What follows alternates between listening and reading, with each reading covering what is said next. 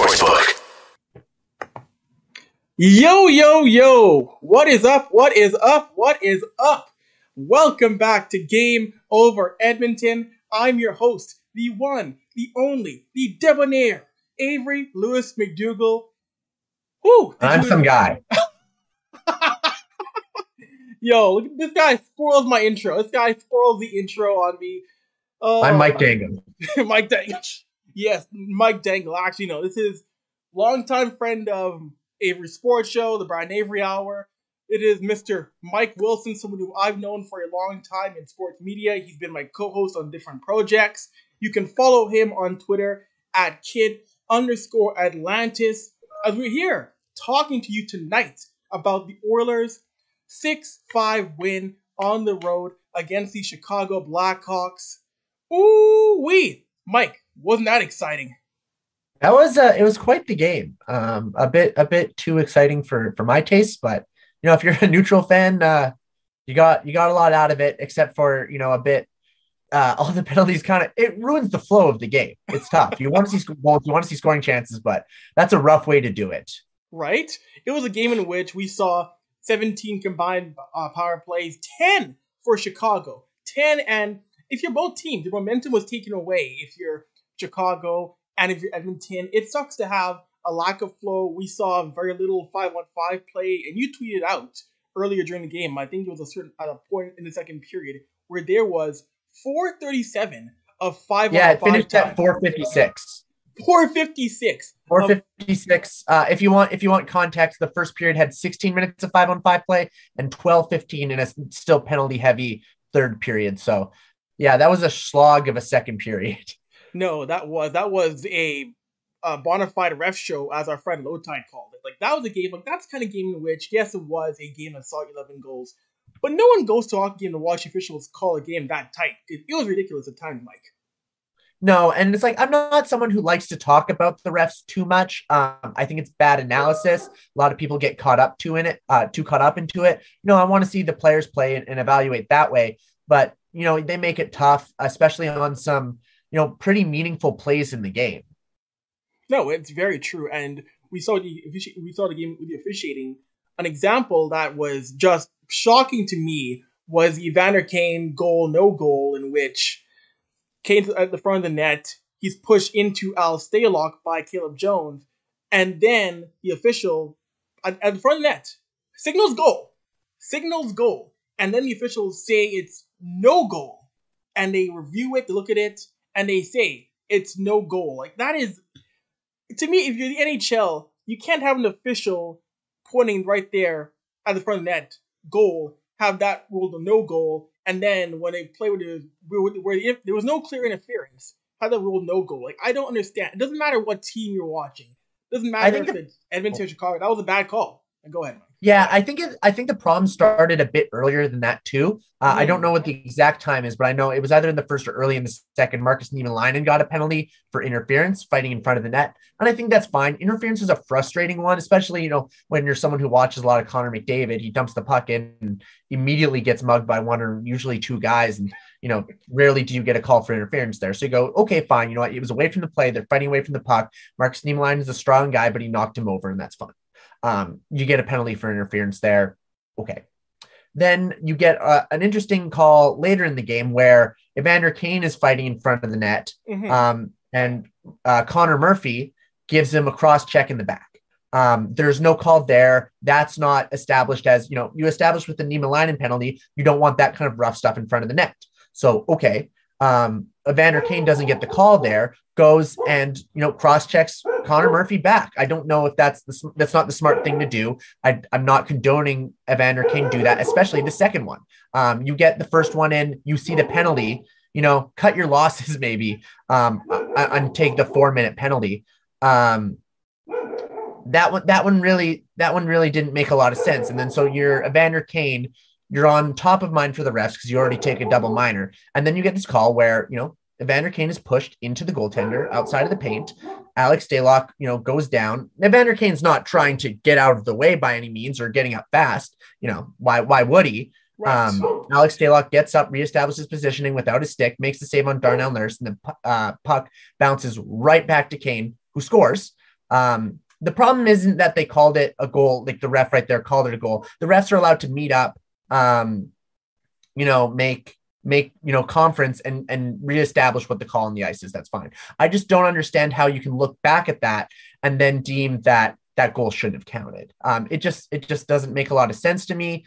The goalie might have been down and out, but one, he was pushed, and two, he established positioning. I think it just opens up to, in what scoring chances the defenseman's supposed to just like push a guy into his old goaltender thinking, he's immune now. And because the goaltender's been touched, a goal can't go in. I think it's just a bit of shaky reasoning. And when we're talking about inconsistency of calls and how the league wants and how it impacts the product, for me, it always goes down to, like it or not, a lot of revenue around the league and a lot of content is gambling now. And if you're advertising a game that you want people to bet on, you want those results to be a bit reliable, and you don't want to think, are the refs going to take it into control over time, or are they going to make calls that align with the rule book? Yeah, I agree. And for those in the background, you can hear. Yeah, Avery, stall for a second. I'm going to go take care of the dog. I'll be right back. Yeah. I think that's the first time maybe it's happened on the Steve Dangle podcast where Iggy interrupted Steve on the show. But yeah, so Mike and his girlfriend have a dog who barks somewhat, but not this much. So Mike will be taking care of his dog. That is the first. They have a dog interrupt the show. And you know what? Again, this is Sorry, Alma was really fired up about that call too. Oh, I can imagine. As she should have been. Yeah. As she should have been. As she should. But the Oilers, they made it count on the power play. I think they were 3 for 7 on the power play, which is a pretty good percentage. I think in most games where a lot of the play is not going to be 5-on-5, that still benefits the Oilers. I think they have a lot to do on the penalty kill too. I really wasn't impressed with that and haven't been this year. I think it's a bit, Dennis King on Twitter put it as lazy. And I don't know if that's, the plan is, but they're really not aggressive. They're not getting out. They're not skating. And it's frustrating because there's a lot of good skaters that they trust a penalty kill. And I think, if you let them pressure a bit more, you get better numbers. They had one kill at the start of the third period where I thought they pressured a lot more, and it was really hard for Chicago to gain control. But when you're just going to let them, pass the puck around and watch them, they have enough skilled players in Kane and Taves that they're going to make you pay. No, I totally agree with that. You mentioned the penalty kill and penalties. A guy who I thought, again, rookie player, he'll develop more, was Dylan Holloway. He took 2 penalties. You could see once again that to an extent, Holloway struggled there in that game, and the game speed is going to come to him, but you saw he put himself in a situation where he took 2 penalties, and I think it really comes to where he has to learn, again, keeping up with the play and not taking those penalties. But you're right, in general, though, the penalty kill to start the year, it's been very mid-tier. It should be better, and this team can't rely too much on the power play to bail them out of trouble as the season goes deeper, Mike. No, because you get these games where, the refs will call everything, and you get mad at the refs for a lot of inconsistent things. I think a lot of the calls that were made were blatant penalties and lazy penalties. And you're going to have games later or in the playoffs or wherever where, the refs aren't going to call anything. And you got to figure out a way to score 5-on-5. I think the Oilers have been 5-on-5. They still carried the play in this game. Possession wise. So I'm not worried about that at all. They did it again against St. Louis last night too. I'm not worried about where the team is 5-on-5, but I would like to see the penalty kill improve or be a bit more aggressive on Dylan Holloway. It's tough. You can't take 2 penalties like that. No. But again, not overly long-term worried. He had a good shift in the third period where, he really used his legs, and he's a really good skater. So you want to see more of that, less taking the penalties, but it's early in the year. It's his first year. You're getting acclimated to the league. I don't think it's a red flag or anything.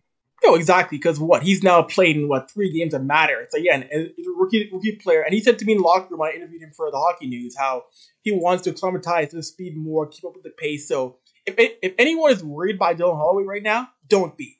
Do not get worried. Please don't sound any red flags. A guy who played in his 3rd game in the NHL level. There's no right, and he's just coming off of missing time with a concussion. Not a big sample to evaluate him on. I thought he did have a flash of what you're looking for from him. So I'll No, take that. exactly. No, he is a guy where when he gets a little bit more experience in this league, he is going to be a solid top 6 forward on his Edmonton roster. And Mike, you mentioned sports gambling earlier, so you know what I'm going to say? It's time for an ad read. Want to bet? Gamble, gamble, gamble, gamble, gamble, gamble, gamble, You know what I gamble. got to deal with here? Where are they gambling, You know what I Avery? gotta- you know how to deal with the sarcastic. Where are we gambling? Where Tell are we us. Who's gambling? I'll responsible? tell you in a second. I'll let you know. I will let you know, Mr. Wilson. He doesn't Want to know. bet? You can do it at Sports Interaction, Canada's sports book. Football continues. The World Series is around the corner. And you've dropped Friday. the puck on the hockey season. That we Bet did. pregame, live in play, or on one of our many prop bets. Made Bet for which hat Canadian. Avery is wearing. I can't see him on this call. YouTube comments. Is he wearing a fedora? There's good odds on that. Made for Canadians by Canadians. Sports Interaction makes it easy to deposit, play, and cash out. Join now and see what all sports betting has to offer. Head to sportsinteraction.com/SDPN. That's sportsinteraction.com/SDPN. Tell them Avery thing. Ontario only. Got to be 19 plus. And that's how you do it, kids. That is how you Thanks to our lovely sponsors. That is how you do it. Oh my gosh. Oh. So again, Connor McDavid. He's great. Michael. He's great. Great way of putting it. Another hat trick. 12 for his career. And I said it last time on the show, Mike. I said it yesterday. I still feel we have not seen the peak of Connor McDavid. I just don't think we're there yet. I mean, he's 25. Like, I think we're getting pretty close to the peak. Close. As far as like athletic prime goes. I don't know what else you're looking for. This is the guy. Remember, I said on the show last night. This is the guy where I thought the peak was a couple of years ago, and then the man went and had 105 points in less than 60 games. Like, he keeps on surprising all of us. I really think that he's going to have a 50-goal season this year.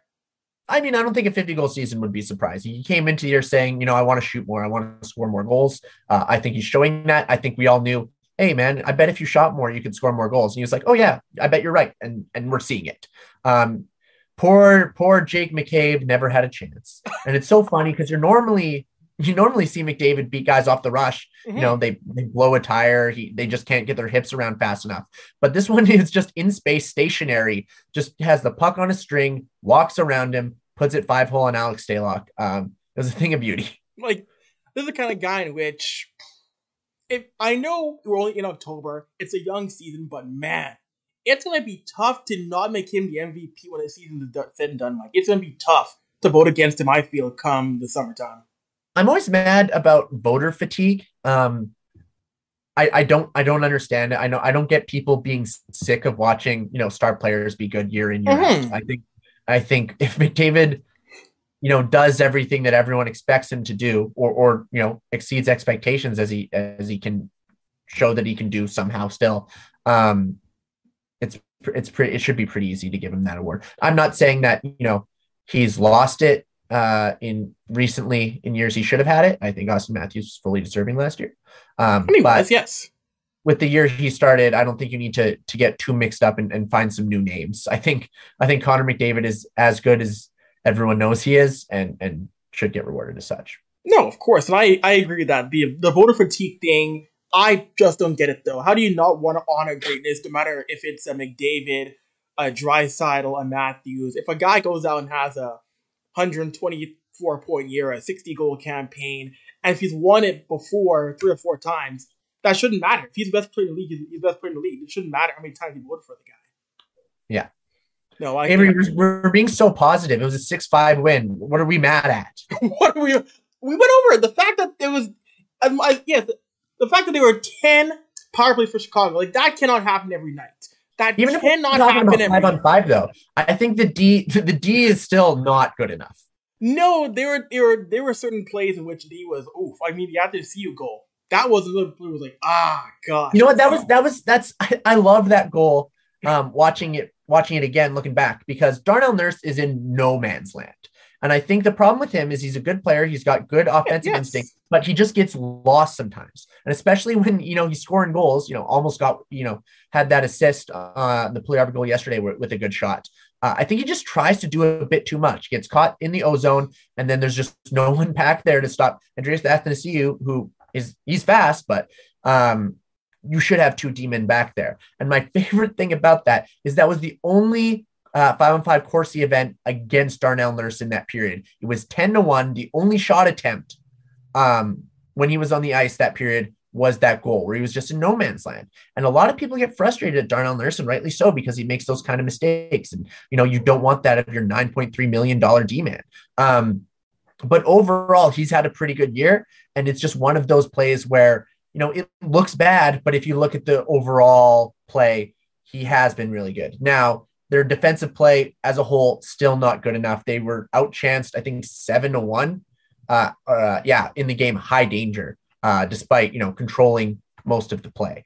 And that's another reason why, if you go even further to, the problem with giving up 5 goals in Jack Campbell, I don't think Jack Campbell had a great game. I don't think he's had a great start, but I don't think he had a chance on a lot of them. And I'm not saying that like wave away the goals, we don't have to worry about that one. I'm just saying the Oilers gave up, I think, 4.7 expected goals against and allowed 5.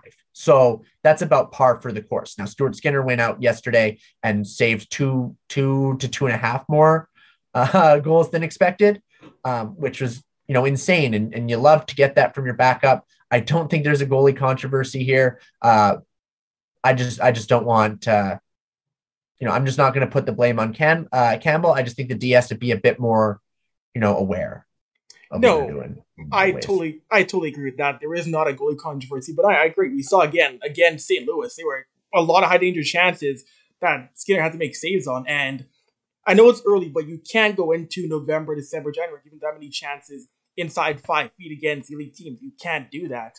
And it's going to have to be improved. And you see a guy like Darnell Nurse. So I love Darnell Nurse. You know what? I will never be mad against a brother making money. I'll never be mad again about a brother making $9 million. But, I think a lot of the blame on that is like poorly placed on Nurse. Like, if someone's going to offer you that contract, you got to take it. Yeah. But also, if you look at who is to blame, it's management for giving him 2 bridge deals. Mm-hmm. They had multiple times where they could have given him a long-term extension when we were looking at like, oh, well, maybe he'll get the Josh Morrissey, 8 times 6.5. But they decided to sign Alex Chason to a 2-year, $2.1 million deal, and that ate up the money. So they had to bridge him, and then they bridged him again at 5. And, he came calling and said, okay, well, it's time to pay me. You bridged me twice, and you can't let him leave with Oster Klefbom gone and him being such a big part of your core. You kind of got put over a barrel, and I'm not saying that's directly management's fault that they were in that position in the first place. That's just the common theme of the Oilers and contracts and management and handling D-man. It's just a common theme that just keeps on replaying over and over and over again. If it's Chiarelli or kicking the can down the road and not planning, right? It's the same thing this year, where they have to play, with 20 players on the roster, and you have, a non-zero amount of cap space being taken up by Matthias Janmark, who was not a guy they needed to have, who makes above variable money. So he's just starting to play in the AHL, but he's still making money. And if you're going to say we were going to sign him, give him that money, the expectation of trading away Puljujarvi, that's just bad business, because Puljujarvi is a much better hockey player. No, he really is. You mentioned Matthias Janmark. That's the kind of guy, I didn't mind him in Vegas, but you didn't need him on this roster here. He wasn't needed. And to have him sitting in Bakersfield, it was a waste of a deal to have him playing in AHL. And again, you mentioned there the idea of trading Puljujarvi. I'm just frustrated. It just frustrates me how so many people again don't see the value in Yessi. Sure, have there been some games where he hasn't been, where he has struggled? Sure, but I said before, he's still your best defensive forward away from the puck. He still contributes quite a bit defensively. And the idea that this roster is better with him away from this team, I don't get that. I really don't. Makes no sense. His line's been dominant. That McLeod, Fogel, Puljujarvi line. Amazing line. Oh my gosh. And you're not going to give them too much, because they're a third line playing third line minutes. But at 5-on-5, they were 7-1 for Corsi as a line together. Played 7-22 5-on-5. The one thing with those guys that really puzzled me was with all that time on the PK, you talked in training camp, they were saying Warren Fogle, they want to give him some penalty kill time. And Jesse Puljujarvi, we think he's the best, defensive player on the team, which I would agree. Both of those guys were the only two forwards besides Dylan Holloway not to receive time on the PK. I get that you have guys ahead of them, but I don't think Evander Kane should have a minute 15. That guy's a disaster defensively. I get putting him out there with a few seconds left to try to get, offensive pressure right away. But I just think you could use guys like Holloway, Holloway eventually, but yes. Puljujarvi and Fogle on the PK to keep him a bit more involved in the game because they've been doing really well. No, they have been. And you know what? Well, I'm going to go through some of the comments here because, I wasn't able to track that talking to you and talking to the people here. And I want to say hi, Taylor. Hope you're listening. Yes, hopefully Taylor is listening, our buddy Taylor. And there's a comment here. Oh, he's going to the podcast tomorrow. So, right. Oh, hang on.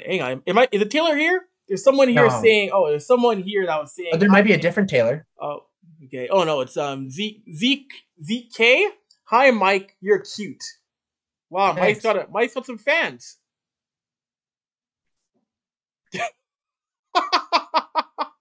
That one's not for the podcast listeners. Well, hey, the ones watching my video would probably appreciate that. Wow, no one's ever called me cute on a podcast before. That's crazy.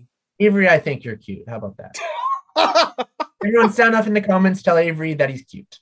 Wow, that is funny. Yeah, also, Travis, I can't see him right now, but I trust that you're looking. No, I gotta be on point. The suit's looking good. The hat's looking good. Always, sir. Mm-hmm.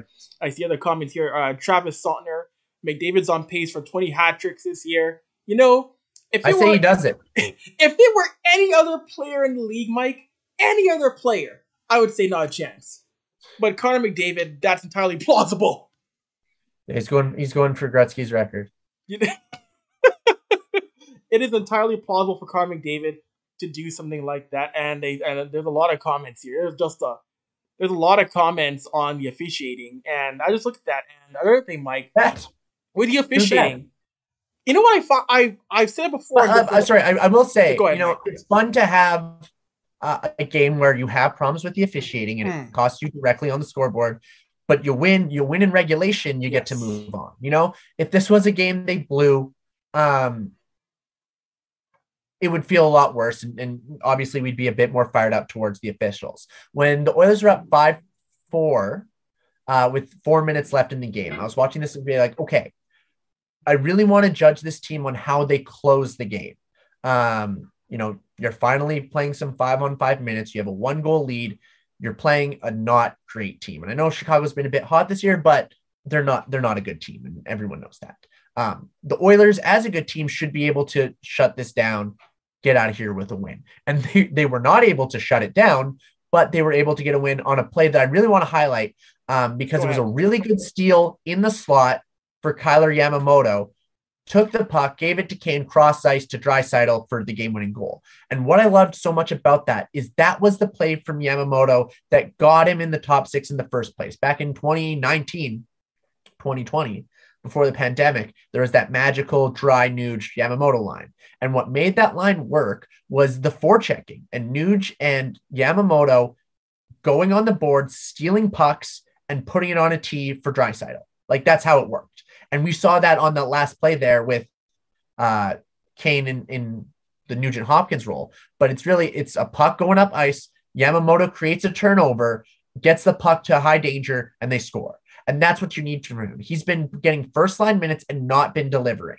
He doesn't quite have the shot, but he's not getting it off him as much. So if you want him to play that role has to be a forechecking role. It has to be defensive conscious, right? And if he's going to create those turnovers in the offensive zone, that's what he needs to do to stick there. Now, I've been one of the guys saying Puljujarvi is a better fit on that line, but that's because that's what he does. He goes on the boards, he turns the puck over, and he gets it to McDavid.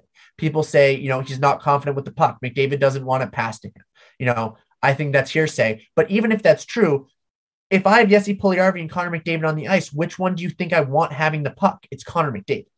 So if there's a guy whose job it is to just get him the puck and then create space for him and gets some rebounds, that's great. And that's a guy, and that's what I think a perfect role for Jesse Puljujarvi. And I think people think they try to grade him on a play as a player that he's not a goal scorer. He's not. He doesn't have the finish, but he does a lot of good away from the puck. And I think Yamamoto's kind of gotten away from that. And that goal was a prime example of what he can do and what he needs to keep doing on that line. No, exactly. I totally agree, Mike, when there were a few games earlier when the season started back at home in which I was watching Kyler on that line and he was quiet. He wasn't doing that. He wasn't shooting the puck with McDavid giving him the puck on that first line. I agree. He's got to do more of those things to remain on that first line. And I agree again with Yessi. Yessi's job is, if he's in the top six, it is not to score goals. It is to get the puck to Draisaitl and to Carter when he's on that top line. Like I saw last year. There were a couple of games last year where I saw perfectly the puck. You guys are trying to clear the puck. Game against Nashville. You're trying to clear the puck. Yessi goes to the boards hard, gets the puck back, gets to the front of the net for Draisaitl and McDavid. And it's things he does over and over again that if you watch the game, you notice he excels at. But some people say he doesn't do well, which is not. Well, because it's watching too much of the puck, right? If you're only watching the puck and you're watching the players who make plays with the puck, he's not going to look great to you because, he doesn't have a lot of confidence and he's not doing, he's not making, he's not shooting the puck well. But if you watch away from the puck and does, but I guess, even last night on that goal he scored, he went and made a great pass to Warren Foegele to break out of the zone. Foegele went in, dropped the pass to Nurse, and Puljujarvi was there in the slot to tip it away. Yes. Like, that's perfect. So I just don't, there's a big divide with Oilers fans and whether you're pro or against Puljujarvi. It's really weird because he's a really good player. He's a really useful player and does a job on this team that other players don't. No, exactly. I think it's important to have that guy to keep him. It doesn't sound like it's going to be a long-term fit, but that's unfortunate because I think he does what people think Yamamoto does a lot better. And I'm a big Yamamoto guy too, but they're both struggled at the start of the season to really produce. And it was good to see, going back to the first point, Yamamoto playing like that to end the game. No, exactly. And I feel like there's value to both these guys on the roster. They both bring skills. They're valuable on this roster. And even Yessi, like watching it. I mean, remember, Yessi's a big boy. He's a 6'3", 6'4" guy. He goes to net. He is valuable, like we saw, getting tips, being in front of the net. So that's a value. Creating space, right? If you back into a D-man, you give Connor McDavid an extra 5 feet of space, that's all he needs. Yeah, it really is. It really is. And Mike, before we wrap things up here, Edmonton will finish a road trip on Saturday. Yes, Saturday night, taking on the Calgary Flames in Calgary. That game looked good, hey? Right? Oh, what are your thoughts on that game on to end the road trip here, Mike, against Calgary? It's pretty exciting. It's another test. They've had a weird start to the year where, a lot of years recently they've come out of barn burners and, on big winning streaks to start. This year wasn't one of them. They're 5-3 now, which is fine. I think they're playing good hockey. I think it's a good test against, a really good Flames team that have beaten a lot of really good opponents. So, it sucks that there was only 3 Battle of Alberta games scheduled this year. It makes no sense. And to have 2 of them already done going into November is even weirder. But I think it's going to be a great hockey game and a great test for a team that's looking to keep building game by game as they're trying to become contenders. No, of course. And watching Calgary play, even the game against Edmonton back at home, someone who I knew was going to be a good fit in Calgary was Nazem Kadri. He is someone who's putting up the points early. Nazem Kadri, Huberdeau, Uyghur, they're making Brad Treliving look very, very smart after a summer that could have been a disaster for him. Yeah, Nazem Kadri rules. He's a guy, not on the side of 30 that you want to be for a guy who just got a big contract. But for right now, he's delivering. And when you sign those kind of deals, you're looking short term more than long term to keep your cup contender window open. And I thought going into the year that they would take a bit of a step back. I think Gaudreau and Tkachuk are a bit better players than Huberdeau and Kadri are. But adding Mackenzie Weegar, he's a stud. And just they played really good hockey all year last year, and wasn't much of an inclination that was going to change. And those are still 2 really good players. So I obviously I'm not a big Flames lover, but Nazem Kadri, great hockey player, fun to watch, and I'm glad he's having success. No, as am I. Great guy to watch. Great person. Great player. Love seeing him do well down in Calgary. Anyways, we're going to wrap things up here on Game Over Edmonton. Mike, thank you for doing the show. Got to get you back on again sometime. Appreciate it. Anyways, I'm Avery Lewis McDougall. Watch the recap. Watch the replay on YouTube and listen to the podcast. Anyways, we're out. Stay safe. Good night. Get your sleep. 8 hours. Later.